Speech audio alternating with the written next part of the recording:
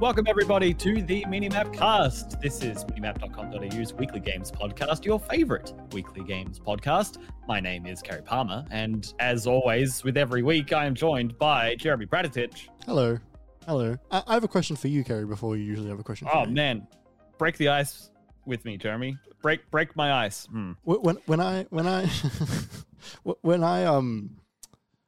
I hit the button to play the music, yeah, and then I hit the button to swap scenes in OBS to bring us into the two cam that everybody's seeing right now. A nice transition. Yeah.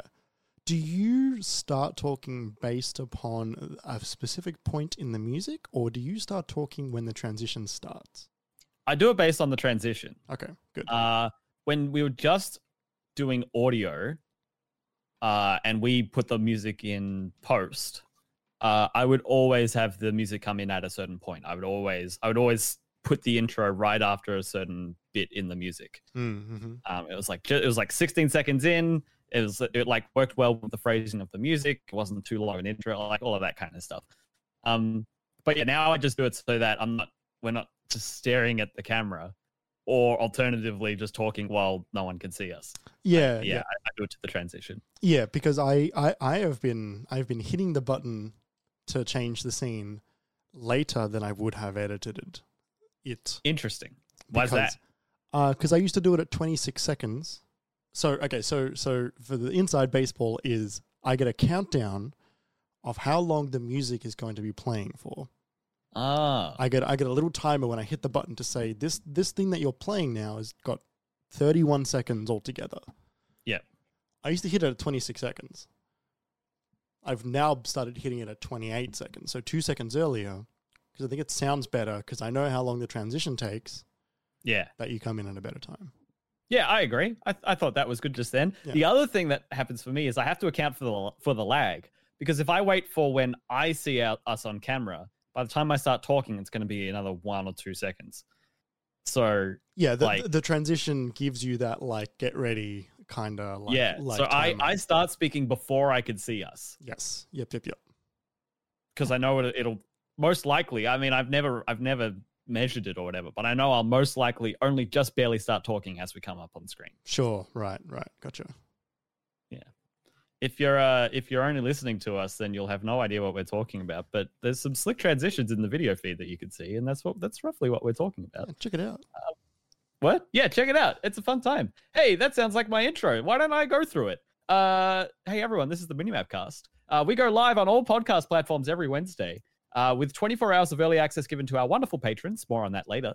If you like what you're hearing, thank you for joining us. Make sure to tell all your friends who you think might enjoy this, and give the show a positive rating wherever you listen to your podcasts. It makes a huge difference to the show, and it only takes a few seconds. If you want to get notified every time a new episode is released, you can follow us on our social media accounts. That is at MinimapAU on Twitter, Instagram, TikTok, YouTube, and also Twitch, where we are live right now and every Monday night, 6:30 p.m. Australian Eastern Daylight Time, for the live recording of the Minimap Cast. So happy I could say Australian Eastern Daylight Time now without having to like trip over my own brain. But yeah, no, it's fun recording live because we always get to hang out with the chat. Whoever turns up, you can hang out with us, message along. Here's Alex in chat, who we just recorded an episode of the Mini Disc podcast with. So yeah, you can come out, hang out with them, hang out with us. It's a good time. We also wanted to say thank you to Shook for letting us use the Moog Model D Improv as the music for the Minimap Cast. You can listen to more of Shook's music at shook.bandcamp.com. And finally, Minimap, the website, this podcast, everything we make, it is completely independent and funded almost entirely out of our own pockets. So to help keep the mics and lights on, if you wanted to support us, you could become one of our patrons over there. For $5 a month on Patreon, you get 24 hours early access for all episodes of the Minimap Cast, and some extra little bonus features we're thinking of, and more.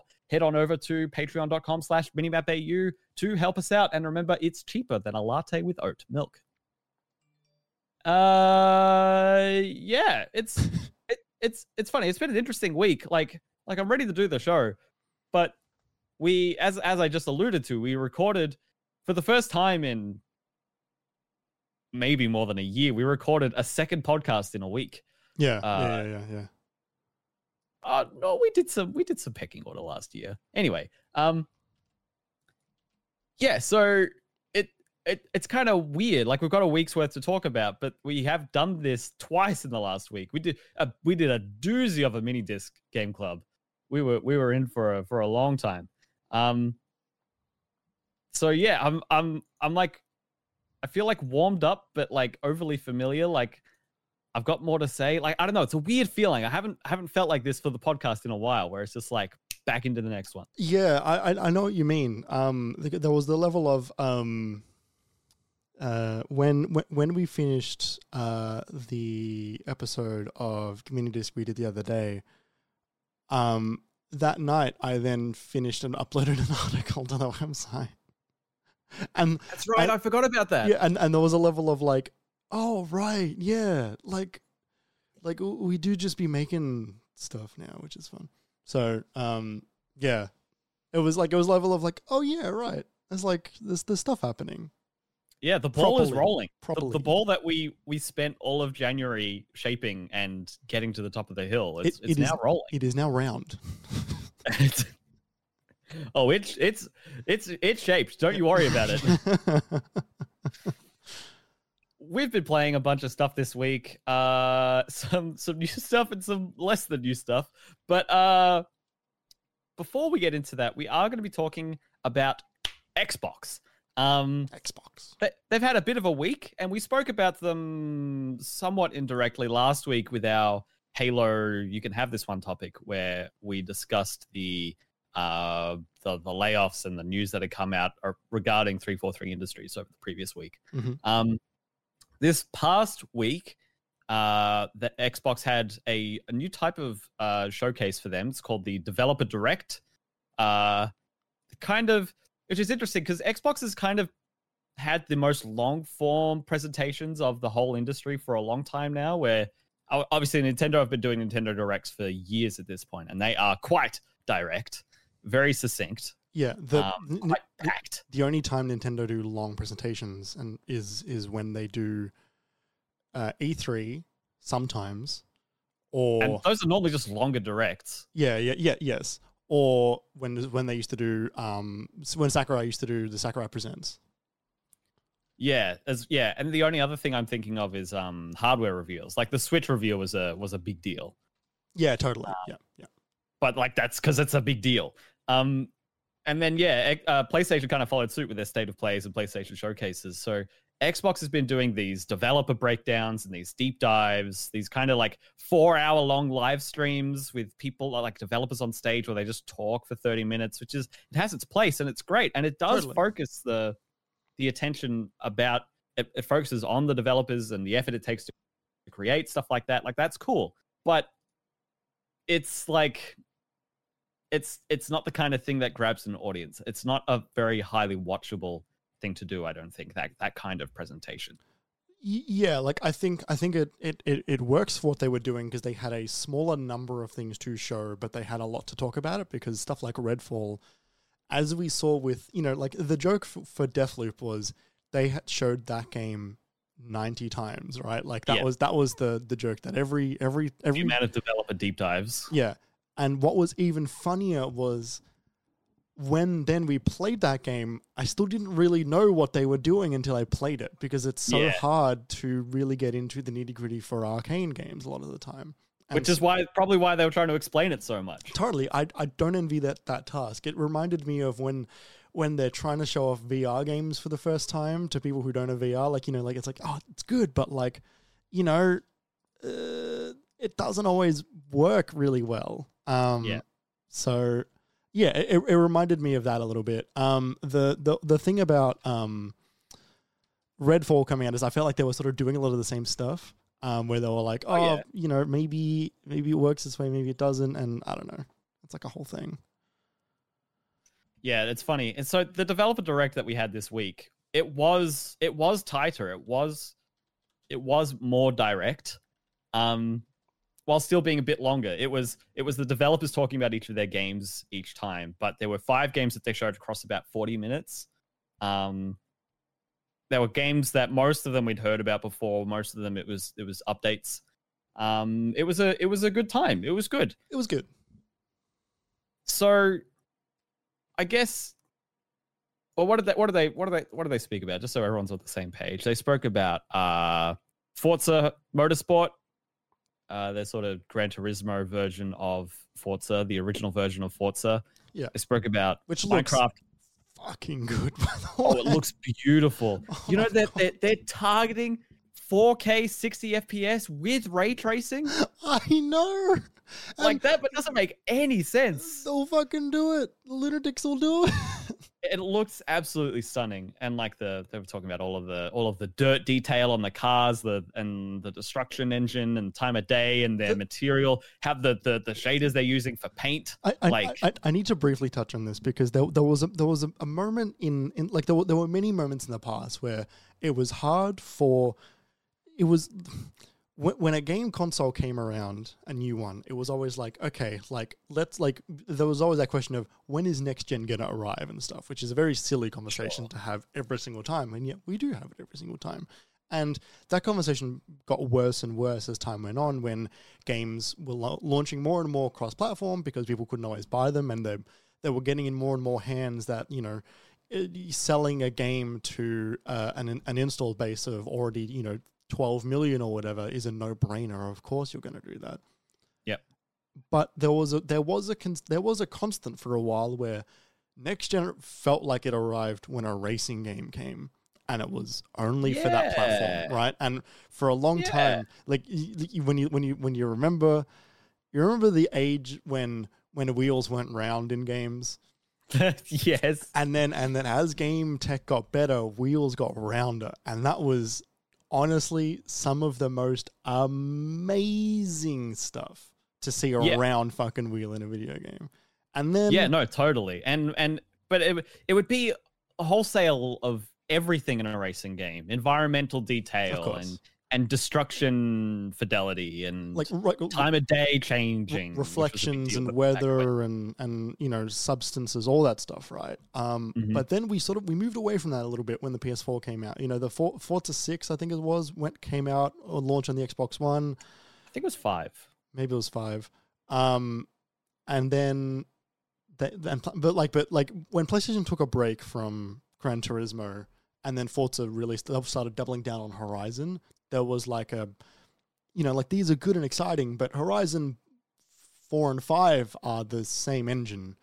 Yeah. And great engine, stunning looking game. 4 and 5 both look incredible. But there was a level of like, okay, but like, when's the next one? When's the one that's going to make me go fucking wow? And within a year, we are going to get, or within a year, close-ish, we're going to get this Forza game releasing within a 12-month time frame of the previous Gran Turismo. They'll be quite contemporaneous with each other, won't they? Yeah, I did have that thought. Like, how it's going to be interesting to see them go head to head, in that way, and like it only like in a fairly indirect way, like that. Not like Battlefield 1 launching against Titanfall, launching against Call of Duty, whichever one it was that year. Like not quite that direct, but the two premier console exclusive racing titles coming out at the same time, actually competing. It didn't really happen last generation because GT Sport was such a mixed bag. Yeah, it'll be interesting. It looked absolutely stunning. I am excited to see what people think about it. I'm not excited to play it, but that's just me. Are you gonna load it up at all? Even just I guess if I've got an active subscription, which I probably will, but like, maybe not even then. The hard drive size is such a commitment for something that I don't care about and will be terrible at. Oh, but even just what if you get like racing sim pilled like I did when I played Gran Turismo? Yeah, I sincerely doubt that will happen. I'm still remembering. I'd be more keen to try Gran Turismo with the DualSense features than Forza. Forza seems even more intimidating to me than GT7 did. GT has that familiarity where when my brother and I, when we got our PS2, it came with Crash, Wrath of Cortex, and GT3 A-Spec. Yep. That was the first game I got on PS2 as well. Yeah, so that those like menu sounds and stuff like that, like it's simmy, but it's not. It's familiar. Yeah, that's the thing. That's the thing. So, like, yeah, I'm not opposed to it. It's just a racing game. It's only going to do so much for me. Yeah, I still remember that conversation we had just to finish that off when we had at the end of last year when you asked me like, oh, like when we were going through Game of the Year, and you said like, wow, I didn't realize Gran Turismo was that high up for you. Yeah, and I let you know that I'd actually been playing it like consistently throughout the entire year, just very lightly. You just don't do that. Yeah, really, I don't. Except with Apex. Yeah, or Marvel Snap. Yeah. So yeah, they spoke about Forza. What was next? I think next was Minecraft Legends, which Jeremy and I mentioned last week and both had confused with Minecraft Dungeons, which is the Minecraft Diablo-like. This is not that game. No. This is it's an RTS. It's a Minecraft RTS game. You create bases and build units and go scouting for resources and then attack other people's bases. And you can build like redstone launchers and watch out for mobs and stuff like that. Like it's a whole thing. Yeah, I don't know if I'd heard of this game before. It's also look, it's exciting that they're doing more with Minecraft. I think that makes more sense. It's cool that it's on multiple platforms. It's not going to be a big win for them in that regard. I don't think it'll be a big win with like gamers, but I do think because it's Minecraft, because it can go to a big audience. Okay, look, actually, it will just do well. I might be talking it down maybe more than I should, considering that it is actually Minecraft, and that will obviously do very well just with the name Minecraft on it. I think what I mean in terms of like it's not a for the it is not a exciting AAA game like Fable, for example. Yeah, sorry, Fable's a quadruple A game. It would be a critical darling. Sure, yeah, and it also has the limitation of being an RTS game. So who knows how well RTSs could do in the current landscape? I mean, I hope well for any game, but like, yeah. And then in the middle of the conference, they told us that was going to be there and that was going to be there, and the next two games were going to be there. But this middle game was a surprise announcement for this developer direct, and I think it was the star of the show. It was not only because it was a surprise, but I think it was such a wonderful surprise. Tango Gameworks, the developers behind The Evil Within 1 and 2, and last year Ghostwire Tokyo, announced and released later that day a game called Hi-Fi Rush, which is this sort of comic animated rhythm action game. Yeah. I love a Shadow Drop. Yeah, Shadow Drop's great, but like they almost never work. That's the thing. I was thinking about why this one took off so well, and you know what I think it was about this one was, or rather, I was thinking about the ones that we've gotten used to. Like we've started saying we started saying for every conference we'd get to the thing and be like, whoa, that was amazing. And then everyone, if you were doing a reaction or you're watching a reaction, someone would say, and one more thing, ha ha ha. And then someone would say, and one more thing. And it was like, Persona's announced for the consoles and it's coming out in 3 months. It's like, oh, that is cool. Or like, it's a small thing that a small group of people are going to be very excited about. Yeah, it's the Nintendo, the demo is out after this direct. The game comes out a little bit later. Yeah. So they haven't the announcements and the shadow dropping hasn't been for something that has been quite this exciting in more recent years, I would say, in general. This game being first party game, being such a tonal shift from Tango Gameworks' previous work over the last generation of consoles, having such a great style, having such a good concept, like it's a cheap game, like it's kind of a smaller experience, but it's made to a really decent quality, and it's so catchy, it's so eye-grabbing, it's so attention-grabbing. Those kinds of games where you see them the first time and you remember them, like Cocoon that was in like a State of Play. That's that one where you play as this like thing that picks up little balls, and you'd recognize it if you saw it. If that game had come out when they announced it, I think we would have been all over it because everyone's like, "Oh, what was that? That looks really cool. I'm really excited about that." At least I was. I know a few other people were too. Right. Do you remember this one? Yeah, I do. I completely forgot about it. But so do you know what I mean? Like if they announced that was coming out, when that kind of thing that is so attention grabbing. Yeah. And if the first time you see it, you're like, "Oh, I want to remember what that is." If you can then download it that night, that is a great pairing. Sure. Yeah. So yeah, it's really cool. It's an interesting game. We'll talk about it more because we have been playing it. Yeah. It's the thing I've played the most this week. So we'll be talking about it more in our impressions in the second half of the show. But it was so cool to see this too. It did get a bit leaked, but only in like its name and who was making it kind of a deal. No one really knew what it looked like, how good it seemed, the impressions of it, or the concept of it. So it's still got a really, really decent buzz just from launching it being that good surprise, which is cool. After that, they spoke about the Elder Scrolls Online, their new Necrom expansion. I can't remember. Necrom, I think. They're getting Cthulhian. Cool. Elder Scrolls Online continues to be Elder Scrolls Online, continues to run. Turns out that game is 9 years old, Jeremy, which is wild. It's absolutely crazy. I remember selling that game at work for $2 for the disc. I remember when that game was announced. I was like, that's kind of neat. Like, I thought that was like a cool idea, and then it is still fucking going. Yep. Just like good on them. Yeah. More power to them. Of course. And then finally, they gave us a really in-depth look at Redfall.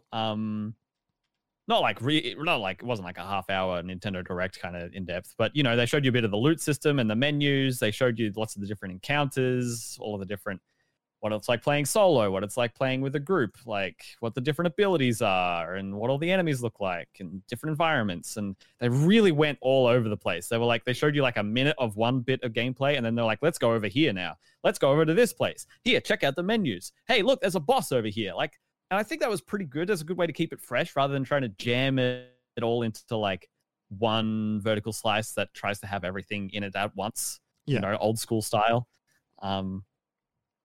I don't think, that would really work for an Arcane game with how deep they are. Yeah. This had me a little more. I'll admit, when I was watching it, I was also like messaging people and like having lunch, so I wasn't paying so much attention to it. But seeing this has me a little more optimistic for its chances compared to the last time I saw it and my previous impressions. Yeah, look, I'm still excited for this game, but yeah, I can see it being less mass appealing than Deathloop. I hope it does well for them, as all of those games. I think Arcane make really cool games, and they continue to make really cool games. Yeah. I don't know. Look, at the very least, it'll have at least one system in it that I'll go, that's fucking sick, and I will remember it for at least one system, I am sure. Yeah, for sure. And it is multiplayer, and it's an Xbox Game Pass day one release, so it's going to have that install base on launch, so that's great. Yeah. I hope it does well for them. I'm feeling a bit more optimism. Okay. Yeah. So that was the Developer Direct. Yeah. Bit of a shorter show. Obviously, we're only halfway through our first half. We're only a quarter of the way through our show. So what else are we going to talk about when we're talking about Xbox here? Well, we thought this was a good opportunity through the lens of the Developer Direct to talk about what this year looks like for Xbox coming into the end of January, going into the rest of the year. They had their false start in 2021 where we got 12 minutes and Psychonauts 2, Age of Empires, the Microsoft Flight Simulator on console release, Forza Horizon 5, Halo Infinite, all in like 4 months. Like that was kind of that, like the dominoes are starting to fall. Xbox is coming. They're arriving. They've been buying all these studios. They're finally here. And they started. It was like pulling on the lawnmower, and you thought you had it, but it didn't quite take. And all of 2022 was them getting ready to pull on the cord again. It feels like we didn't really have much from them at all last year. Yeah. Then like the there was a weird like like, what are we getting this year? Yeah. And also, like, wait, what's happening with Halo? Wait, Yeah. we're only just in season 2? there was two main things, and I think that it didn't come from a place of like nothing coming, but I think that there was like when we look back at their E3, I think is the most important thing that they did last year, which was when they did E3, they said every single game that is going to be shown in our E3 conference is releasing in the next 12 months. in the next 12 months. Yeah. And a bold claim. And we know that's not going to happen for every single thing, simply because Starfield got pushed. Starfield got pushed out of November. Yeah. It may still make it in this first half of the year. No, it's not. It might. I don't. Honestly. I don't think it will. I think because if they were going to, they either would have said in this direct, tune in for the Starfield direct. They have announced there is going to be a Starfield thing. Yeah, but I don't see it hitting. I just don't see it. I'm putting my eggs in that basket that we're not going to see it until the end of this year. I think they need more time. We'll see. We'll see. But like there was stuff in there, like like Silksong was in there, right? Like there's a lot of stuff in there that is like it's still kind of question marks. We hope that they hit it, but it's worth pointing out that a number of these games. So the thing I forgot to mention about the developer direct are the release dates, right? Minecraft's coming out in April. The ESO expansion's in June. Redfall's in May. That was announced. That's coming in May, which is sooner than I was expecting. Hi-Fi's out already. But Forza was just confirmed for this year. So we might not even see it in the first half of the year, and that would be breaking their promise. Anyone who gets annoyed at that kind of thing, I think, is too short-sighted. Yeah, that's not how game development works. 12 months later, if it is close, we know the release date 12 months later, which we probably will.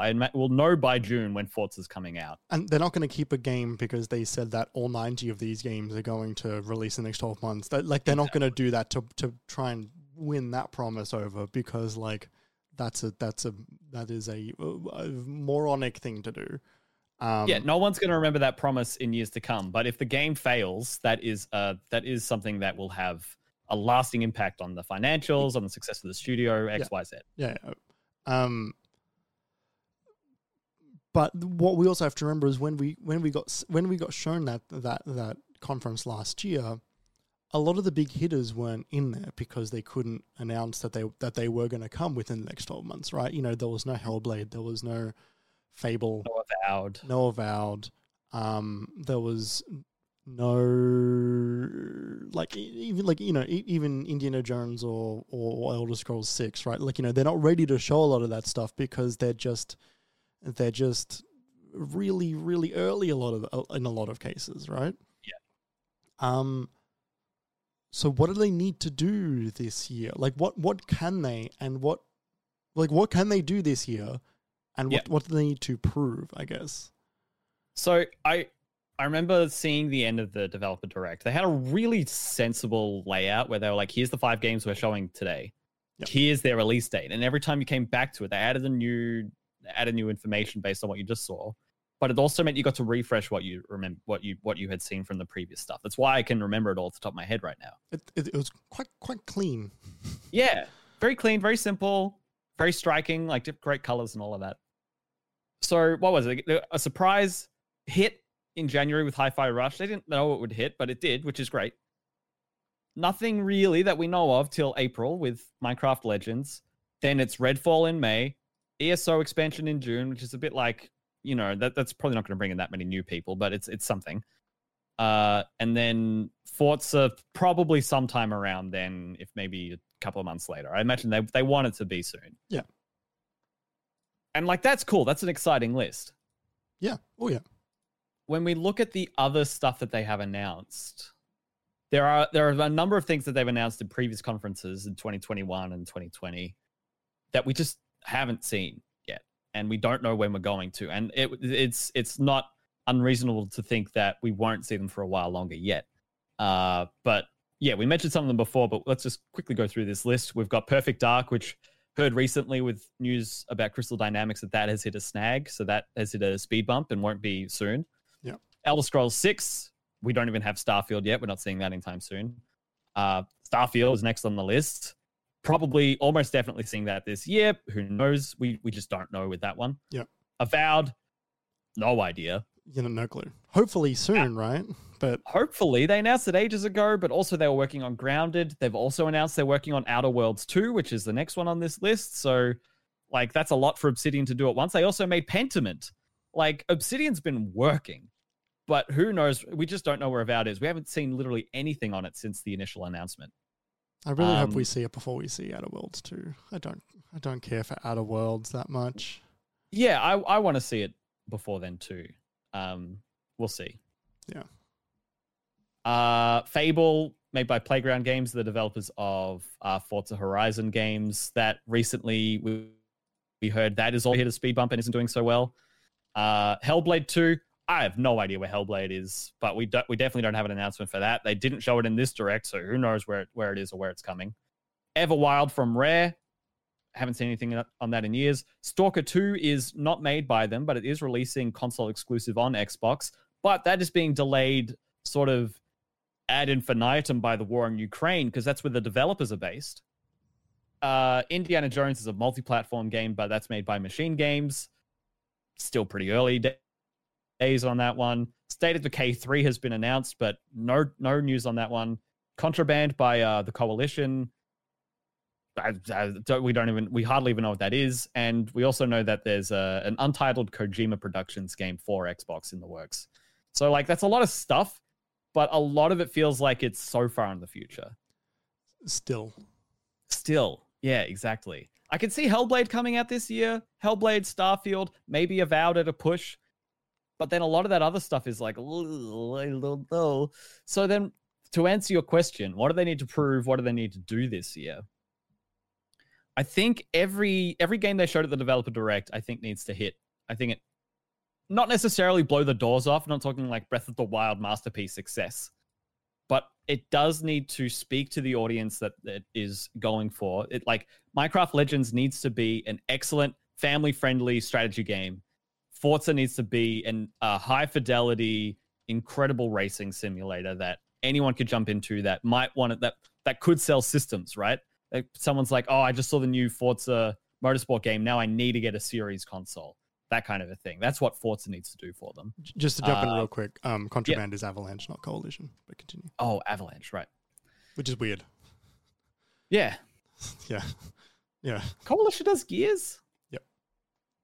And what's the other one that they met that's working on Perfect Dark? Is that the Initiative? Oh, I think so. Yeah, it's that. It's a studio they made that they created. Yeah, it's the quadruple A studio run by. They had someone in there that was like huge. Yeah, quadruple A. That's right. It's like, yeah, all right. Yeah. And then what was the other one? ESO again is just going to do what it's going to do. I doubt that will help them overtake Final Fantasy 14 or anything like that. And Redfall is a big question mark. So I think Forza can do it. I think Minecraft can do it. Hi-Fi hit, which is great. The question for me is whether Redfall hits in a mainstream way, not just in like a Prey kind of way where the people who played it said, hey, you should play Prey. And then all we hear for the next 5 years, not enough people played Prey. Why didn't you play Prey? You should play Prey. Redfall is in danger of slipping in that. Any Arcane game, I feel like, is in danger of slipping into that territory because they're great games. They're really well-made games. And Arcane are really good at making these immersive sim-type games. But it isn't a genre that immediately hooks people in. It will not intrinsically work for a large group of people. It has to have something to it. Yeah. They take in a genre that is, and by genre I just mean first person shooter, like in a platform, I guess, in a medium that is first person shooter, they take more investment than mainstream FPS people will give them. Right, in terms of time and learning mechanics and on top of that, a lot of people on top of that, a lot of people that are really, really into those type of games also don't love first-person shooters. That's true. That's true, because it's not like Doom or Call of Duty. It's not about fragging out. It's like a role-playing game in ways. It's like the original Deus Ex, where it's about passwords and sneaking in and adapting to combat when you need to, and finding new equipment to open doors. Like, the immersive sim genre is just so fascinating. Endlessly fascinating. And so I do think, I don't know if it will hit like the big leagues that they wanted to in terms of public adoption, right? Like it will hit in the circles that are like, games media circles as they always do. But, and I do think Arcane created a bigger audience for themselves of Arcane fans with Deathloop. Totally. And there's like with Deathloop, yes, but also like honestly with Dishonored, like they have fostered their fans for quite a long time, and they kind of just don't make games like anyone else anymore. That's true. Like it's just, and like it's reductive to say it's just them, but it's just them. But in terms of like the big publisher spaces, it mostly is just them. The closest thing to that is like Far Cry. Yeah, Far Cry. Even then, that's such a right. That's like, it's like a self-combat shooter. Yeah, and it's like, and that's because Far Cry realistically is an open world first person shooter that has immersive sim elements, but it doesn't do the immersive sim stuff that totally. Arcane games do. Yeah, there's stuff on the horizon like the System Shock reboot, and apparently there's a new BioShock game coming, but that's kind of the only things like it. Yeah. And Deus Ex is dead at the moment, so we'll see. Embracer will wake it up. Hey, we need you on the shop floors, Jensen. Wake up, Wake up, Jensen.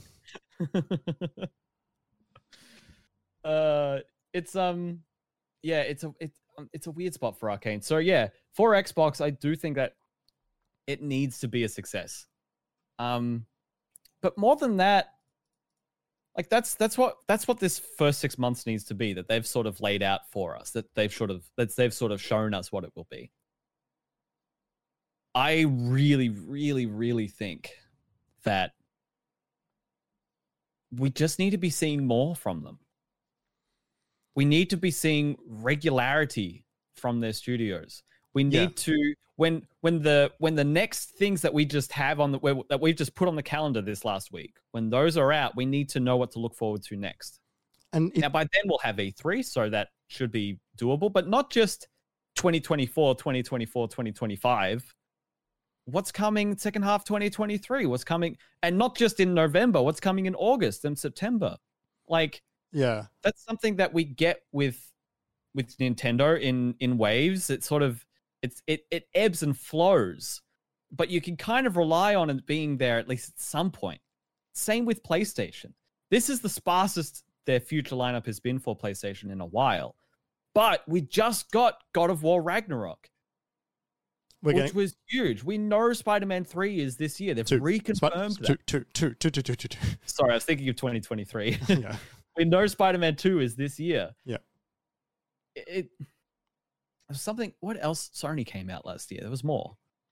Well, we're gonna get Horizon. Horizon came out last year. Yeah, we're gonna get the Horizon VR one this year, and we got the previous one last year. And the DLC. Is that coming this year? Maybe. Yeah, I think it is. That's cool. The Burning Shores. Yeah, look, I was thinking about Xbox earlier today because I knew we were going to be talking about it on the show, and I was thinking about their console that they have at the moment, and I was thinking that I think that this is probably the best put together console that they've ever had at the time of, like, in terms of comparing themselves to like what is out. Like the 360 was obviously great guns. It needed a lot of help though, like post-release help. Like, didn't have an HDMI port and like. Oh, look, I mean, like that was within a year. okay. like that was like first revision on the 360 was like get it a HDMI port. But like there were some things, right? Like it didn't launch with wireless connectivity. And it never had a Blu-ray drive. Like there was stuff that they did that was exciting, and that was all of the online stuff that they had, right? Like Xbox Live when it came out, then the move into Xbox Live Arcade, all of that stuff was obviously incredible. Yep. On top of, they were putting out great games on the fucking regular, and the thing is that the Xbox Series is, I think, overall a better piece of hardware relative to the time that it is coming out. But they're just like, what is propping them up at the moment is Game Pass, and third party. And that's not a bad thing, but that doesn't, neither of those things rely on the console existing. Those two things can exist without it. And they don't really sell the system that well. Like Game Pass sells the Series S to value consumers pretty well. But look, I think it sells just as well to Series X consumers as well, because there's a lot of really great looking games on Game Pass that just can't run as well on a Series S. That's true. I guess I mean, like, Game Pass, I don't think Game Pass is a system seller in and of itself. You know what I mean? Like maybe. Horizon and God of War, Last of Us, system sellers. Yeah, Halo, and Gears, it's system sellers. It's the same conversation we have over and over again, which is that Game Pass will continue to make them a whole lot of money and is not exciting to talk about. Yeah, not anymore, I guess. Yeah, it is only exciting when the games release on it, right? Like or like when something exciting is announced for it that isn't announced for it. Yeah, like when Starfield comes out, Game Pass will be incredibly exciting. Yes. So, what are we realistically expecting them to show for this year? I don't think they're gonna have a very good year. I think their first half looks okay coming out of this developer direct. Yes. Second half looks rough. Yeah, well, that's what I mean. Like the stuff that's like all the stuff that's question marks, I still think is just going to be question marks throughout a lot of this year. Yeah, it's a good point. I do think we will get Starfield this year. And if we get more of this stuff on this list, like Hellblade and Avowed, then great. But everything else on that list, I don't see hitting this year. And then it becomes a thing of like, I just can't help but wonder what they've been doing this whole time. They've bought so many studios, but not just recently. Like over the last 4 or 5 years, like when they were buying Double Fine and Ninja Theory. Like, it was so long ago that they bought Ninja Theory. They announced it at like E3 2019, nearly 4 years ago. Like, it's such a strange... They're in such a strange place. And yes, they were put on the back foot with the launch of the Xbox One. They flipped that with Game Pass in terms of their perception among consumers. But I just don't know what they're doing with all of these studios. They have so many. So why isn't their throughput, rather their output, reflecting that? Yeah, it's weird, right? Because it's like there's a level of like, you know, when a company buys another company, there is growing pains, and they bought a lot of companies. So many. You know, you do wonder with stuff like, so for example, we know Redfall was in development prior to them being bought out by Microsoft. But maybe stuff like Avowed wasn't. Maybe stuff like Hellblade 2, I don't know. Because we just don't know. They were acquired pretty soon after Hellblade 1 came out too. Yeah, sometimes when a new person takes over an area and they say to you, what can you do for us? Sometimes you give them something that is wild. Sure. And you promise something because you want to impress them. But Yeah, but also yeah. because they have the resources to help you execute on that. Yeah. So maybe some of these studios went like, well, let's pitch this idea that was our dream idea, which we couldn't have made on our own. We were working on Project X. We wanted to do Project Y, but we can't at the moment. So we shelved it because we want to do it well. And then Moneybags comes over, picks them up and says like, well, what do you want to make? Like, let's make some jazz. And he goes, well, we had this idea for Project Y. You know, what do you reckon on that? And said, that sounds very exciting. We would love to have that as a thing that we put together. And then it starts taking a lot longer. All of this is speculation, but there is that does happen in times, right? You know, a company that gets bought out, like it happened fucking with like Google a lot, right? Like they would buy a company and then the company would take a massive swing in a direction and it would get kind of mismanaged in a weird way because they've got growing pains of being under more and more heads and them trying to work out how to work with each other, and then it just sort of collapses a little bit. Mm-hmm. We've heard weird things coming out of the management of Xbox Game Studios over the past couple of weeks through the aftershock of all of these layoffs, you know, coming out of Halo.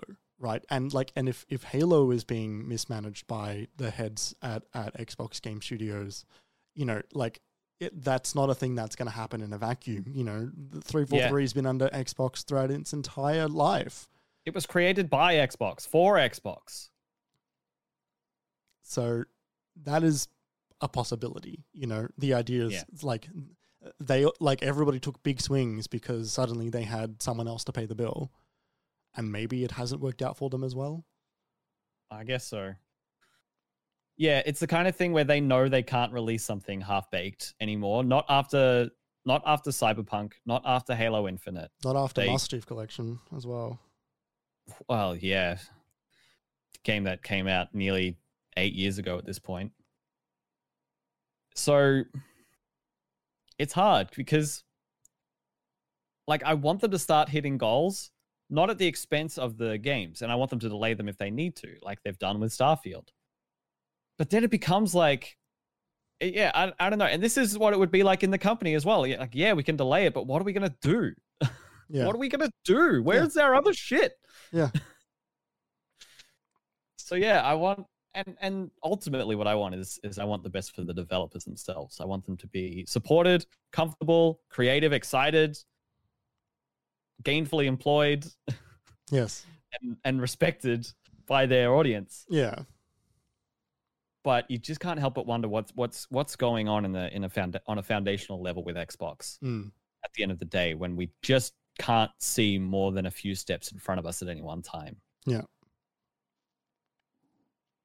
Another question we've got here: is their year going to be swamped by the Activision Blizzard King acquisition? Yes. Well, yes, definitely. In terms of headlines, absolutely. Yeah, it is. It is. And you know, there's a question to be asked how much that has affected the management of Xbox Game Studios as well. You'd hope they would have a big enough team that they could compartmentalize that a bit. But yeah, so the acquisition is moving into its second year. It's been all sorts of strange progress and filings and whatever. But yeah, now we're looking at the lawsuit filed by the FTC, the Federal Trade Commission, against Microsoft acquiring these studios. And it looks like there's a similar kind of thing gearing up to happen in Europe as well. There's a regulatory body over there that is equally gearing up to fight. It sounded like. Yeah. And these things, even if like they can't find anything wrong with Xbox's claims and they do move to block it, even if these claims aren't successful and Xbox still moves ahead, they are slow, they are expensive, they are headaches, they are bad press. Like that I think is the thing that they hate the most is it takes time and everybody looks at them.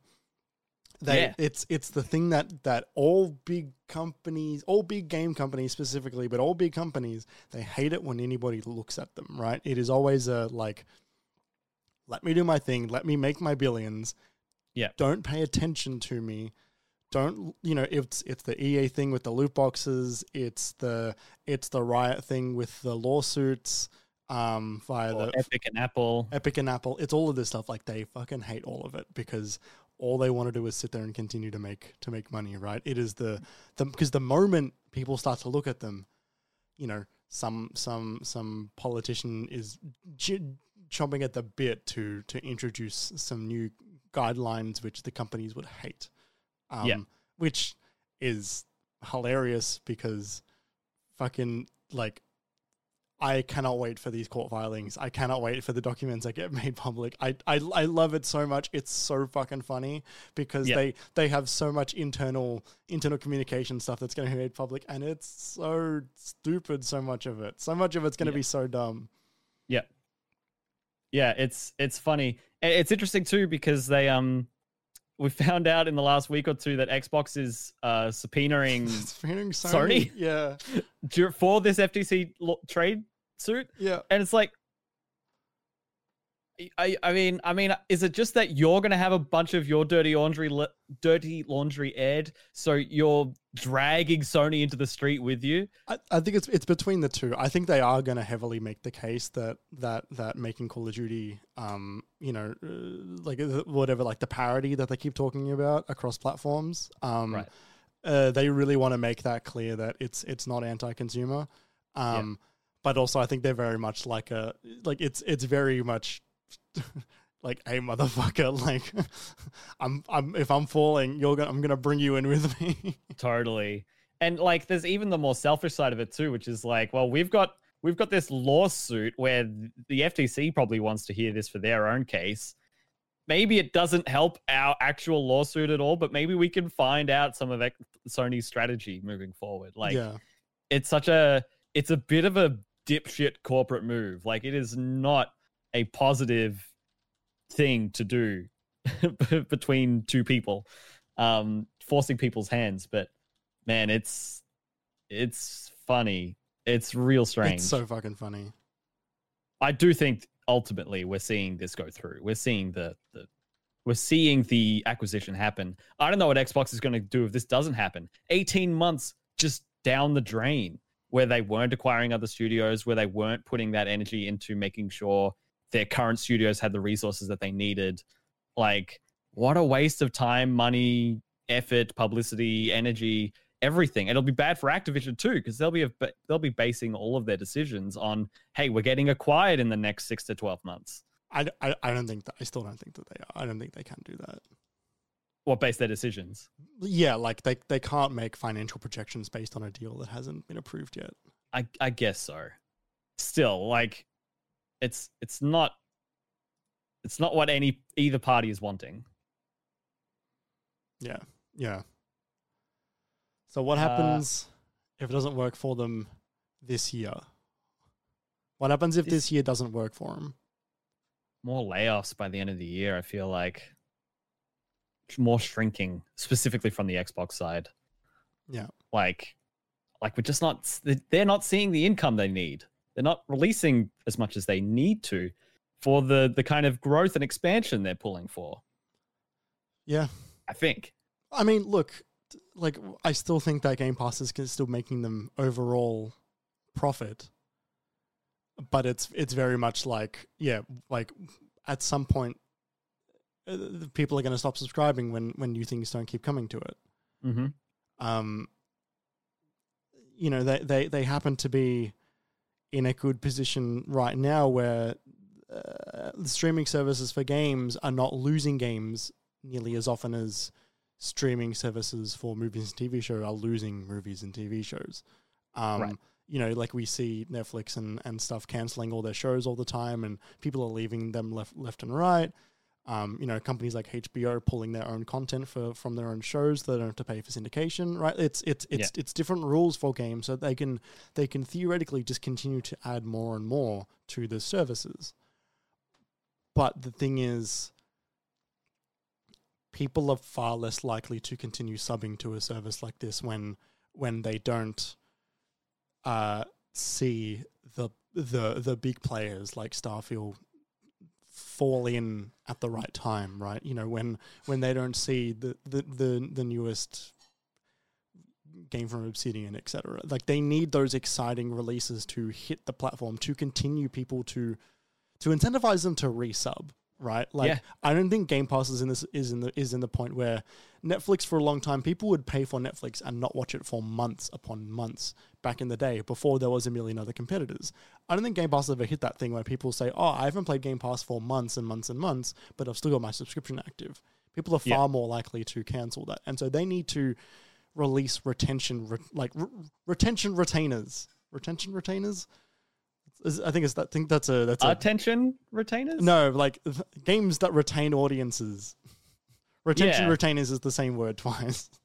Yeah. I think you just mean audience retainers. Audience retainers. Yeah. Audience retention and audience retainers. Yeah. Yeah, no, you're right. I remember we were talking about PlayStation Plus, and I was like, oh man, but I don't even know if I want Game Pass. And you're like, oh, but I remember you saying to me in the last 6 months, you're like, oh, but like first party releases day on date, Kerry. I'm like, like, what does that even mean at the moment? I'm not even looking forward to anything. At the moment, it means nothing. Like, at the moment, they're not actually releasing. Yeah. I think since it's a good promise since Halo came out. Yeah. And look, I'm still glad, you know, like I still play Game Pass once every 2 weeks at least. There's always something on there for me to jump into. I don't, but I was glad I had it for Hi-Fi Rush. Yeah. And you know, like there was that neat thing the other day when I went to I still had the Matrix disc in my console, and I went to play Star Wars Lego, and I realized halfway through as I hit play on Star Wars Lego, which is a game I own on disc, that it launched my disc version of the game without the disc because I had it on Game Pass. Yeah, right. Like what happened for me with Guardians. Oh, really? Yeah, that came to Game Pass before I'd finished it. Yeah, that's funny. I still play it often, but it's not exciting at the moment. No, it's not. Look, it would be if I wanted to play one of the 3 best Persona games that ever came out. Or 2 or 3 of the 3 best Persona games that ever came out. Yeah, that's a good point. Persona. The thing I get really paranoid with that is that like those games take so long I know. that they eventually leave Game Pass before you finish them. It took me a year to get through Persona 5 Royal. Yeah. That was a big concern when I started playing Yakuza on a Game Pass. I was like, oh, what if it leaves? And then it did leave, and then it came back, and it was fine. But it was like 2 months where I was like, oh, I don't think I'm ever going to play that again. Yeah. We've got one final question here. We'll go through it briefly, but I kind of want to refactor it a bit. So I wrote this down initially as, do we see them gear up for another large acquisition if the Activision Blizzard merger goes through? But I also kind of want to say, do you want to see them go for another large acquisition after Activision? Not soon. Because I mean, people wanting people to acquire things is strange. I don't think there's many consumers who want that. Oh yeah, no, yeah. Like, okay, yeah, sorry, to answer the question, if I want them to, no, I do not want them to. Will we see them do any big buys after? Not for a while. Because $69 billion. Look, I'm not even sure if it's about the money, because they'll make that back very quickly. What? Maybe. King will make Maybe Call of Duty stops being annual. Maybe we get a Call of Duty every 5 years under Xbox. Yeah, King, I think, makes like, I think they make they made $500 million in Q1 of 2020. Like they'll make that back not in not too much time. Yeah. Okay. No, fair enough. The thing is, they will have all eyes on them for a very long time. This is a precedent-setting lawsuit. If this doesn't go through, then they are the precedent why they can't do another one of these deals. Yeah, if or why like no one can buy Activision Blizzard. and if they do go through, then they will start setting up safeguards to make sure this never happens again. Yeah. Like they are doing like a industry defining deal right now that will never be recreated or will never happen. Yeah. Yeah, no, it's a good point. I think it's a good point. I don't want to see them do anything else like this after this for ages, just in terms of just everything we've spoken about in the last 20 minutes, right? Where it's like, I want you guys to focus on what you've got in your own backyard for a minute. Get the balls rolling up the hill, form the balls, get them up the hill and start them rolling. What if I buy someone else's backyard? What if I say to my neighbor, I will buy your backyard for $70 billion? Hey, it's a nice backyard you got over there. What's that? You got Call of Duty playing in the corner. You got and then my Diablo's over there in the treehouse. My other neighbor, Overwatch is over there sucking its thumb. My other neighbor will then complain to me and say, "Hey, he used to let me play in his backyard every year," and he says, "Well, I will do a deal with you to allow you to do that for the next 10 years." 10 years? I want to be able to play in your backyard forever. Oh man. Well, that's what we reckon about Xbox for the coming year. It's uncertain what their future looks like. I don't think they're going to go anywhere anytime soon, but I think if this current trajectory stays its course for the rest of the generation, I think they're going to be in serious trouble.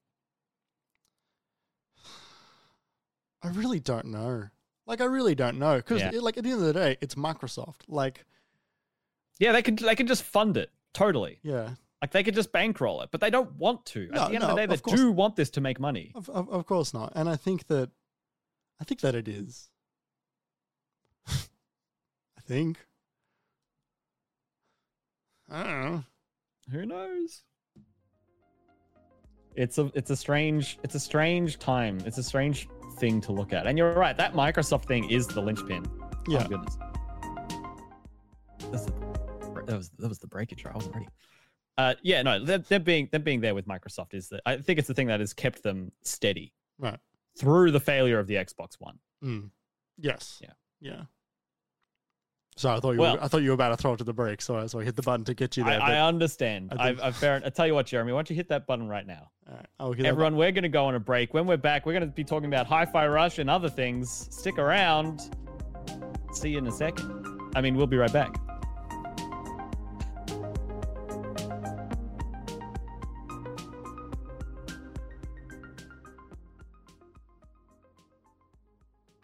Welcome back to the Minimap Cast. We've been discussing The Last of Us TV show. Just a little bit. The Last of Us game. And something else before that. What were we talking about before that? I don't remember. Because I asked you what games you're going to play this week. And then we just spoke about The Last of Us for... That's right. 30 minutes. Yeah. That was a good break. Yeah. If you want to be a part of that break next time, you should go to twitch.tv/minimapau at 6:30 p.m. Australian Eastern Daylight Time to watch us record live. It's not the break now, though. It is the second half of the show. It's probably going to be a shorter half because we went long in the first one. But we're going to be talking about what we've been playing this week. Let's start with Hi-Fi Rush that we alluded to before that we have both played. Jeremy, how many levels or hours are you into this? Really early. Like I got a feel for the game and I got through the tutorial and that's about it. Okay. Yeah, real early. Cool. I think I'm about 5 hours in. It's like a 10-hour game, isn't it? Or a 12-hour game? Yeah, it's decently lengthy. It's yeah, but I think I'm 5 hours in. I had to play a bit for work, and then also I played a bit for fun. Promptly bumped Forspoken off the top of my just play something list, which I think is quite interesting how it came out of nowhere and just completely stole Forspoken's week, which already, I mean, it didn't get good reviews or anything, but like Forspoken is gone now. Yeah, and I think that they have the same quality of writing. I have seen that on Twitter. Maybe, but Hi-Fi Rush is just so much more enjoyable to be in, and like the visually, yeah, like, well, visually, stylistically, but also like even if the quality of the writing is the same in Forspoken as it is with Hi-Fi Rush, like the tone of characters talking to each other and what they're saying is just better. You know what I mean? Like, it's not as... I don't agree, but... I don't think it is 100% the same as the sandpaper dialogue that is Frey and Cuff just sniping at each other for no reason, just every minute. You know what I mean? Like, it's not quite that bad. Yeah, I think I hate the dialogue in this game. Okay. I will be skipping it. Like I will be not engaging with the dialogue in this game. I don't think it's good at all. Okay, I find it pretty inoffensive. Sometimes it makes me laugh. But yeah, it's it's not going to turn you away in the way it does in Forspoken, where it's like they have nothing that, like, they have very little else to keep you in. Yeah, sure. But yeah, we spoke about it before, but yeah, it's this like rhythm Devil May Cry action game, you know, like I might say it's actually Devil May Cry like action game. I think it's closer to No More Heroes, which is interesting. I definitely don't know that game well enough to tell you the distinction. It's less about combos, and the character feels like the No More Heroes guy. I really feel like it is about combos, though, which is why I mentioned Devil May Cry. Maybe I haven't got up to. I mean, like as in like graded like S rank. Oh, do they do that later on? No, they do it from the start. Really? They were grading me? Yep. Oh, 100%. Every time you finish a combat thing, even just in combat, you have a rating in the top right. Yeah. S, A, B, C, D. And then when you finish combat, it breaks that overall rating down into 3 for you. It's score, which is like, so combos, basically. That's right. You kept your combo up. And there's time, and then whether you kept timing, and then how fast you beat the combat scenario. And that gives you your overall rank. I think I didn't notice that because I was getting S rank on everything because I'm a real gamer. What? I think Why does that mean you didn't? What? Because I was just playing the game, and I was just continuously getting S ranks that I stopped looking. But then you just forgot that it existed? Because you're a real gamer. Yeah. Well, yeah. Okay. Yeah. Sure. Checks out, I guess. Real gamer moment. So yeah. It's got an awesome comic book animation style. It is Spider-Verse-esque, how the characters are sort of animating on twos. They've got that low frame rate kind of thing in a high frame rate world. Everything's very cartoony and colorful and splashy. The robot designs, I think, are pretty cool, and I like the side dialogue with all the other robots when they're talking about, like, you know, different corporate work structures and how they're spending their one day off every 6 months to they don't want to waste it talking to you or whatever. Like, yeah. I don't know. That all kind of thing, it all flows well together, I think, for me personally. Yeah. You play as this guy who gets sent to this corporate land, and then he accidentally gets his MP3 player stamped into his chest, and he gets a metal arm that has a rod in it, and the rod is magnetic, and he can create a big, wacky metal guitar out of random metal pieces in the world, and he hits people with it because they want to kill him because he's a defect. But because of this MP3 player in his chest, the whole world beats in rhythm to the sound of the song that you can hear at that point in time. So Chai is the main character's name. He attacks in time with the beat. He dodges he could jump and dodge in time with the beat. All of the enemies attack in time with the beat. A lot of the environment obstacles move in time with the beat. Like, the whole world is rhythmatized. It's pretty neat. It's a really neat concept. Yeah, it's cool. Like, I think that's kind of it. I think it's cool. Like, I think it is a cool game. I think that the world, I think, is the best part of it for me. Like the combat is cool, but I think the way the world reacts and feels alive, to the music, I think is really quite impressive. Yeah. And like the combat is pretty solid. I don't really care for the main character that much. I think he's kind of he's whatever. Yeah, that's. I think that there's, like comparing it to Spider-Verse, I'm like, oh, like all the characters in that are really great and all really unique and stuff. I meant in animation style. I know, but you're drawing those comparisons like across through more of the game. It's like I wish there was a bit more creativity with some of the characters. I think the robots are cool, and I like the cat. Yep. But give me if I would like just a little bit more sweetener on some of the characters. But it's cool. I'll play more. Some of the later characters are pretty cool. There's a robot who is meant to be like a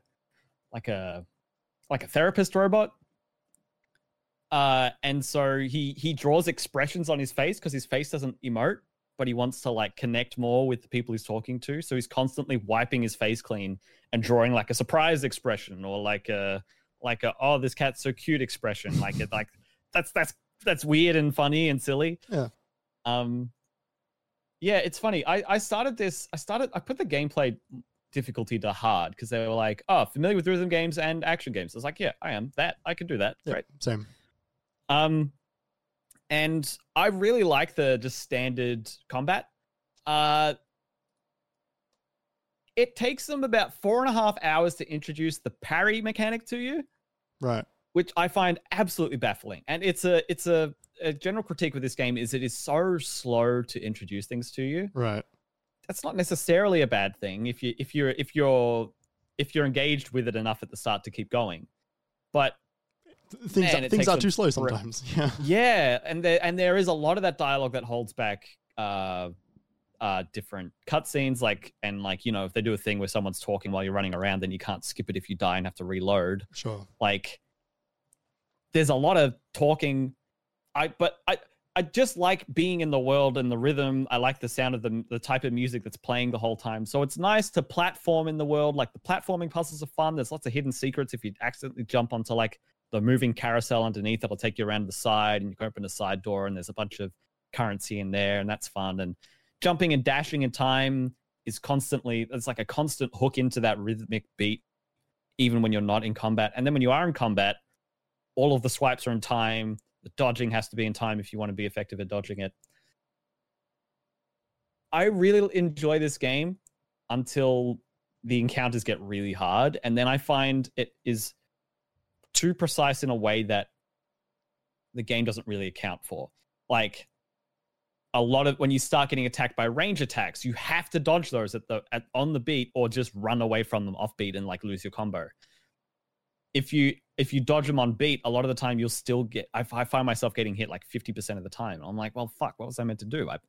I pressed the button, the thing came up, but I still got hit. I don't know what that's about. And then the bosses are even more like that. A lot of them are even more on the beat. Have to dodge. Will get punished if you fuck this up.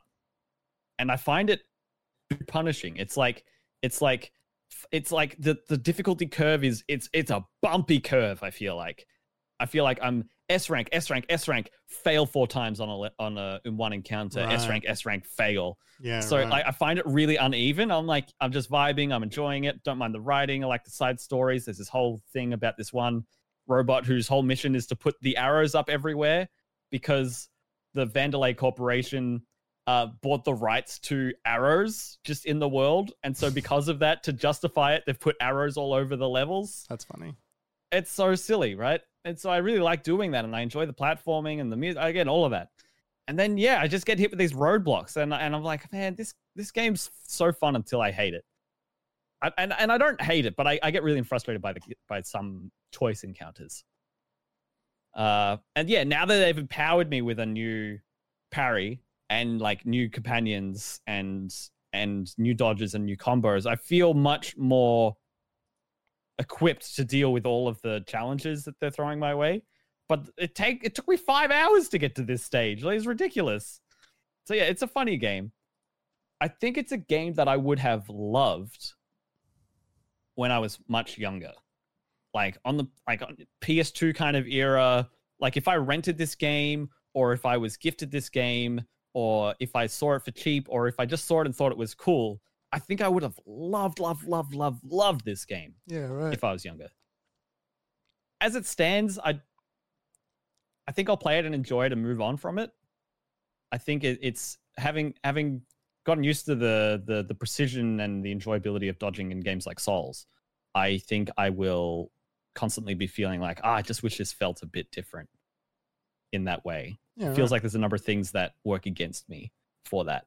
But it is still, I think it's really good. For the price, if you're buying it outright or just on Game Pass, it's really worth a go. Ollie, our friend Ollie played it and said, I hate the writing and I don't like how this feels. It's taking forever. I'm out. He just was like, nah, I hate this. I'm out. And so like, it's not for everyone, but I think it's a really neat little package.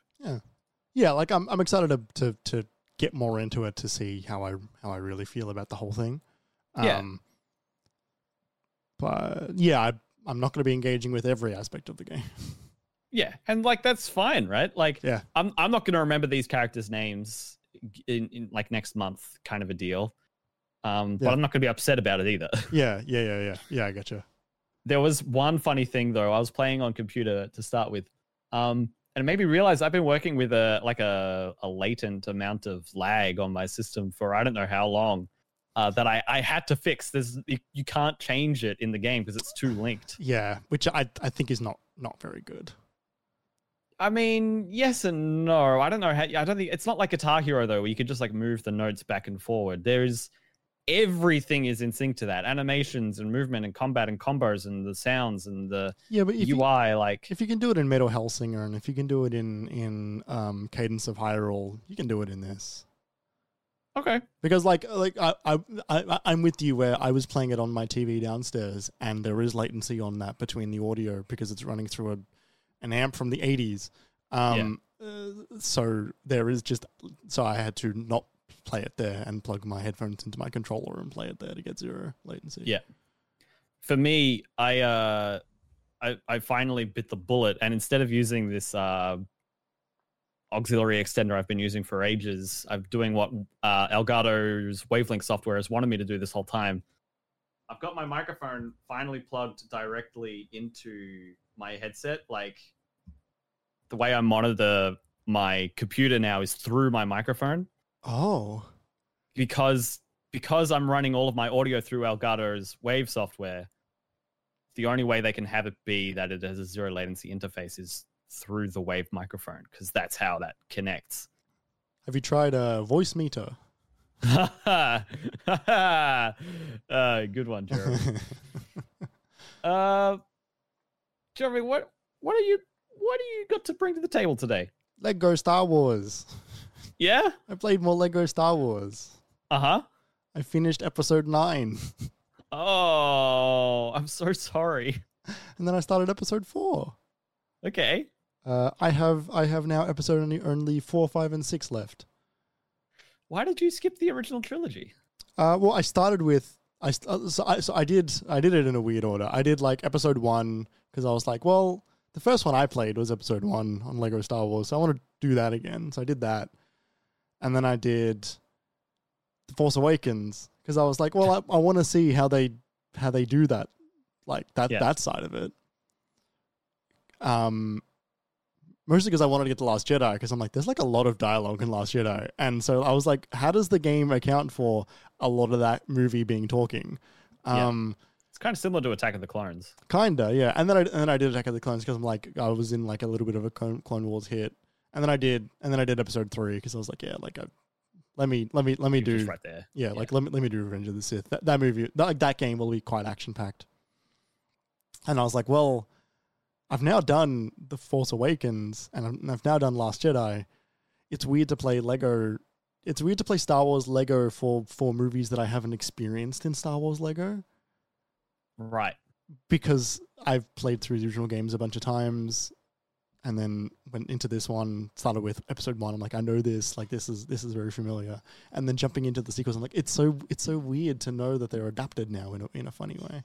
Mm-hmm. And then I was like, well, I need to see what Rise of Skywalker's like. Fucking hell.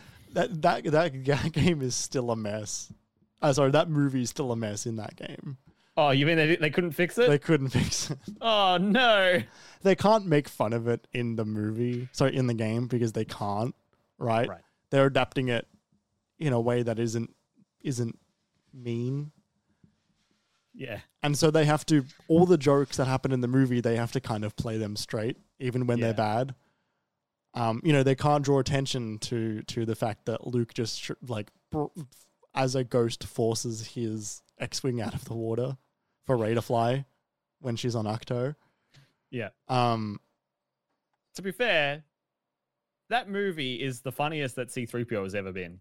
Totally. Absolutely. Completely. I don't know why that movie had to be actually the rise of C-3PO. I know. But whatever. We'll take what we can get. Completely agree.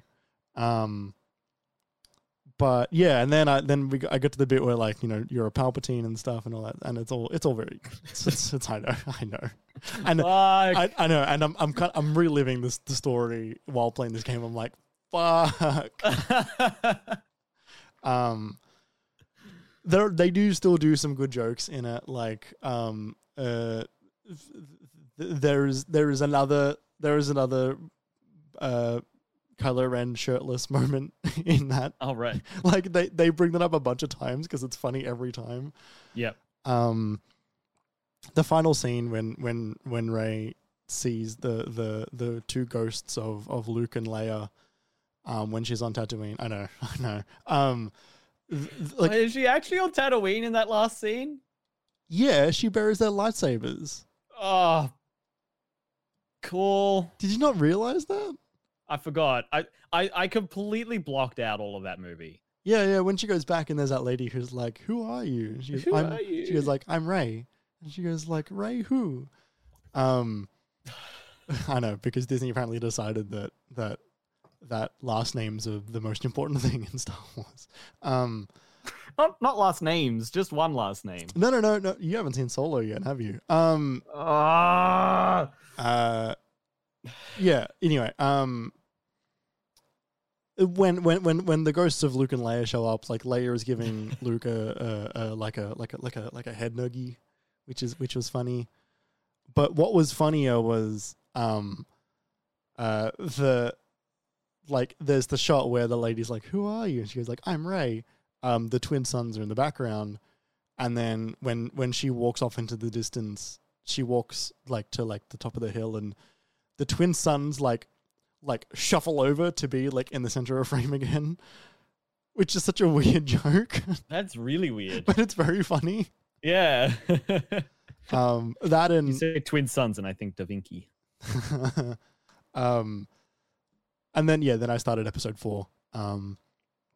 There's a hilarious joke at the beginning of that where they're walking through they're on the ship that gets attacked by the Tantive, I believe is the name of the ship, that gets attacked by Darth Vader.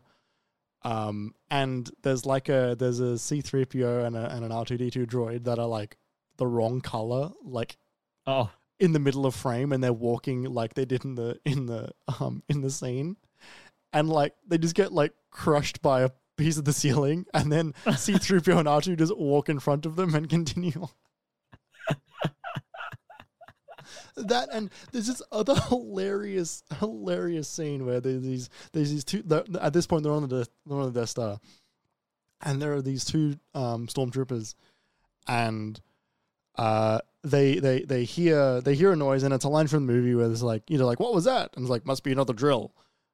While Obi-Wan is peering around the corner. Because in these parts they all need to be played by two people. Well, the ability to play by two people, so you've always got someone else with you. So in this scene, C-3PO and R2 follow Obi-Wan for no reason. Right. Just because you need a player too. The camera pans over after must have been another drill to Obi-Wan, and 3PO's holding a drill that is going dun, dun, dun, dun, dun, dun. It's so funny. It's so funny. It's good. It's still good. It's very very big, and I'm still encountering quite a lot of bugs in the game, and some of Oh, them, really? yeah, and some of them are like the game has seized up and I need to restart it. Oh, Yeah, annoying. And sometimes that means I got to do a little bit of the game again as well. Not much, but like sometimes 10 minutes, and it's not a lot, but sometimes it's like, I'll do that 10 minutes next time I play. yeah.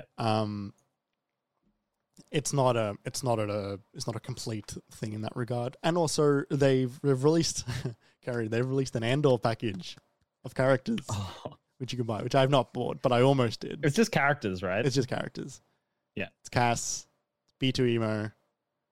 It is Cyril Khan. Yeah. It is Dedramiro. It's Mosk. Mosk. The Mario to Cyril's Mario, Luigi. yes, I was really hoping you were going to say it was the other Mario brother.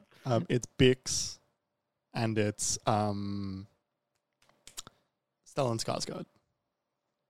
Cool. Not the blonde lady. Cinta, or Yeah. No, or Vel. Val. No. Hmm. I feel like you would do Mon Mothma before you do Vel.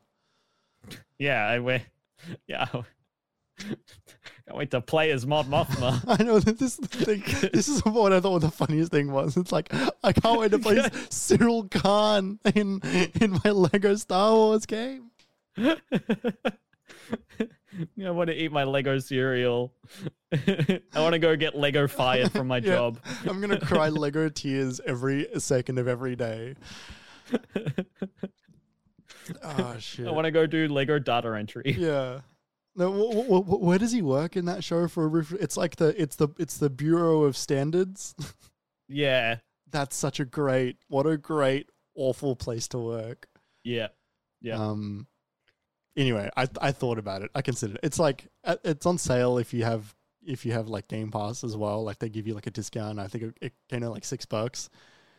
And I was like, look, maybe I would fuck with that. But like the thing is, there's no funny interactions like all the characters have. Like there's no story cutscenes or whatever. Well, yeah, but like even like if your player 1 is Darth Vader and player 2 is Obi-Wan, they will have like bickering lines between the two, which are funny. Right. All the DLC characters don't talk at all, which is a shame. I understand that it's more work and all that stuff, but I think it would make me actually probably buy those. Even stuff like the Bad Batch, there's like a Han Solo pack as well. There's a Mando pack, isn't there? There's a pack for actually everything they've released since Episode 9. Right. Obi-Wan show, all that stuff. Book of Boba Fett. They don't have any voice lines for any of them. Or if they do, it's because that character already exists in the thing, and so it's just a variant of Obi-Wan, another Boba Fett, etc. So, but yeah, the game itself is great. It's fucking good. It's so funny. Yeah. I'm glad I'm still playing it. Right. Like I'm glad Is that on PlayStation Plus yet? I don't know. See if I can figure out how to find that online. Game Pass. Oh, as in how to find if it's on. Oh, it is on Game Pass. It is on Game Pass. Yeah. But yeah, finding the library on. See all the latest editions. Here it is. New to the game catalog, Just Cause 4. Woo! Oh fuck! Really? Yep. Jump to game catalog. Ugh. New games for me to trial. Ugh. Ugh. Yeah. Make it easy for me, PlayStation. No, and fuck Lego... you, they say. Nah, just Lego Batman 3. Oh, Beyond Gotham, great. That's it. That's the line. How did you know that off the top of your head? I've got that game. I played that game. You know, I've played nearly all of the Lego games. Sure. Why did you commit that one's tagline to memory, though? Because very few of them have taglines. That's a good point. Yeah, there's Lego Batman, then it was Lego Batman DC Superheroes, and then Lego Batman 3 Beyond Gotham, and then Lego Did you DC play Supervillains. DC Supervillains? No, I did not. I'd fallen off the train at that point. Last Day of June is on PlayStation Plus. Kerry, what else have you been playing this week? You know what I'm talking about? Last Day of June? not much, honestly. Just little bits here and there. I played some Mass Effect earlier today, which was nice. And but a couple of weekends ago, I maybe modified my 3DS, and now it can play many things. You can somehow. You can say all this stuff. This is all legal. No, it's illegal, Jeremy. It's legal. It's Nintendo's waiting. They're hovering over the Sue minimap button. Yeah. It's just gonna no. So I modded my 3DS and have some emulators on there now, which is quite good. And I've been playing. Well, something funny happened actually, where I got halfway through the process of loading up emulators. Right, I got NES, SNES, Game Boy Advance, Game Boy Color, Game Boy emulation running on there just fine. And that was cool. And there were games on there that I wanted to play. I downloaded a bunch of Pokemon games I've never played, just so I've got them and blah, blah, blah. But it didn't feel right. When I pulled up my 3DS, I was like, some of these games I don't want to play, or it feels like there's other stuff here I want to have the option to play as well whenever I look at this. So I didn't want to play any of that stuff yet because I just knew I didn't have the DS or 3DS emulation working yet. And so I spent a bit of time earlier this week figuring that out. And it was a bit of a frustrating afternoon, but then I got it. Okay. And now it works. And now I know how to make it work as well. And so then once I finally got Elite Beat Agents ready and Pokemon Platinum and Heart Gold and Soul Silver, or whichever one I picked, and Link Between Worlds on my system, only then was I comfortable playing Golden Sun for the Game Boy Advance. It's just the way, isn't it? That's just, I guess that's how it works. It was so though. It was so what, sorry? Palpable. It was so discreet. It was so noticeable.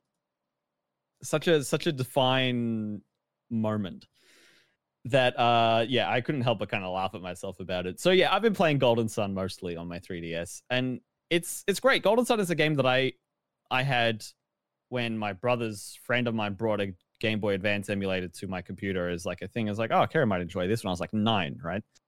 And it was great, and I did enjoy it, except the way that emulator was set up, it hardly ever saved. Right. I could hardly save any of my games. I tried to fix it at one point, and I fixed like a few of them, and I could play through like Metroid Zero Mission. But Golden Sun, I could never save, so I could never get through it.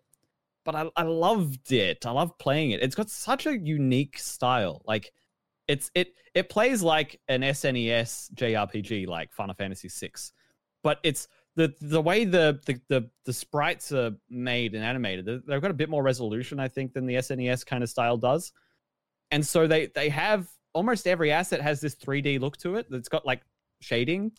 Like it does look like a pre-rendered 3D almost. Almost, but just a bit pixely. Yeah. And it's just a lovely style. The music's really cool. And when I did play it for like an hour or two on that emulator, and I got up to the bit where you go to Soul Sanctum and you've solved these puzzles, the combat music's really cool. The animation's really cool. And the battle animation is this like fake 3D thing where it's like you attack and they're like over there and over there. But sometimes with certain moves, like the camera spins around and like, I don't know, it's just a cool game. So I've just played as much of Golden Sun as I've ever played before in the last couple of weeks, and it's been awesome. Nice. And it is weird because I could be playing Final Fantasy VI for the first time, or I could be playing Link Between Worlds for the first time, or I could be playing Pokemon Platinum or Heart Gold Soul Silver. You know, I've never played Gen 2. I never played Platinum, but everyone loves it. Like, you should play Platinum. You should play Platinum. I got it. It's on there. It's on there. Good. This is exciting. It is funny. The other thing, honestly, I have. Do you know Elite Beat Agents? I know what it looks like. I never played it. It's a fascinating game. Apparently, there's. I was hearing someone else talk about it this week. Apparently, there's an original Japanese release for the game that wasn't that, but then they made the version for the West. For those who aren't familiar, it's a rhythm game on DS. And you play these Elite Beat Agents. There's 3 of them, and they're dancing on the top screen. No, they're dancing on the bottom screen. They're dancing under where you're tapping. And these agents get called out to help people. It's like, oh, no, this person wanted to ask the footballer at the local school out on a date, but they have to babysit. So help the footballer and the babysitter babysit by tapping everything. It's a really loose premise. But like there's songs like I think Skater Boy's on there, like mid 2000s songs, and you're just tapping like 1, 2, 3, hold, release. Like it's just that kind of thing over and over to the beat of the song. And I remember playing it when I saw someone else's modded DS way back in the day. I was like, this is so cool, so neat. I just really like rhythm games. It turns out, you know, I'm sitting here next to my Guitar Hero controller. I really like Hi-Fi Rush. Like, you should play what was that game? There was another DS game that was a rhythm game. Rhythm Heaven. Rhythm Heaven. You should play. Play that. Yeah, Sam really enjoyed that actually. They were really like, great. Yeah, I've heard good things about that. WarioWare is kind of a rhythm game in a weird way, but not always. It kind of has that rhythm game feel where like every time you go between a level, it's like the motion like moves to the beat. It's like go, like, you know. Anyway, I played a bit of Elite Beat Agents, which was cool because I was like, it's the only other game on there that isn't like a long ass JRPG that I've never played before. It's like, I feel like playing something for 20 minutes. I guess I could start Super Mario RPG Legend of the Seven Stars or whatever it's called. Like, or I guess I could start playing Pokemon Black. Or I could just play 20 minutes of Elite Beat Agents. Some people say that one's the best. Well, why do you think I grabbed it? Kerry, are you going to put Mario 64 on there? No, but that's because the cartridge is sitting in there. That's my first DS game that came with my launch DS. Oh, you own that game, right? Okay. Oh yeah. So my save is on there with all the mini games I've got unlocked. So that cartridge is not going anywhere. Excellent. If anything, I'm going to digitize it, which you can do with this mod where you can like create cartridge dumps. Yeah.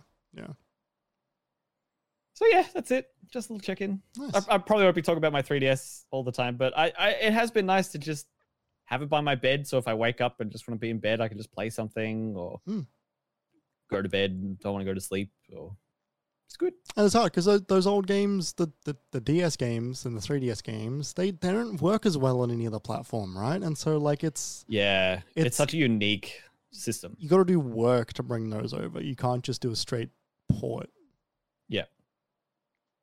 Yeah, it's good. It's great. If you've got a 3DS, especially if you've got a new 3DS, because it's a bit more compatible with newer emulators.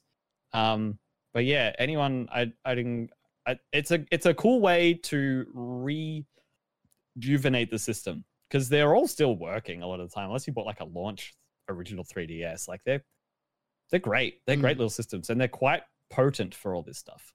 Yeah. So yeah, that's it. That's the end of the episode, everybody. Thank you so much for listening. It was interesting talking about Xbox and thinking about where they're going to be. I really don't know. It was funny how we spoke about them for an hour and we came away with who knows. Yeah, right. It was good to get the thoughts out though. Oh, definitely. Externalize. It's always better to talk. So yeah, thank you so much again for listening. Make sure to listen to next week's episode. Jeremy, what's our next week's episode? It's a ranking, Kerry. Oh. It's a ranking. As I look over at my notes, we're ranking the console mascots. So is that like Crash and Jack and Ratchet, or is that like the face of the console, right? So it's Mario, it's Sonic, it's Master Chief. Honestly, is a mascot of Xbox. Yeah. PlayStation is funny. They've had so many smaller mascots. Yeah, look, I would say Ratchet would be one. I would say Crash would have been one, definitely. Yep. I would say Polygon Man is one. Toro is another. You've got your eyebrows raised. Gary, everything okay over there?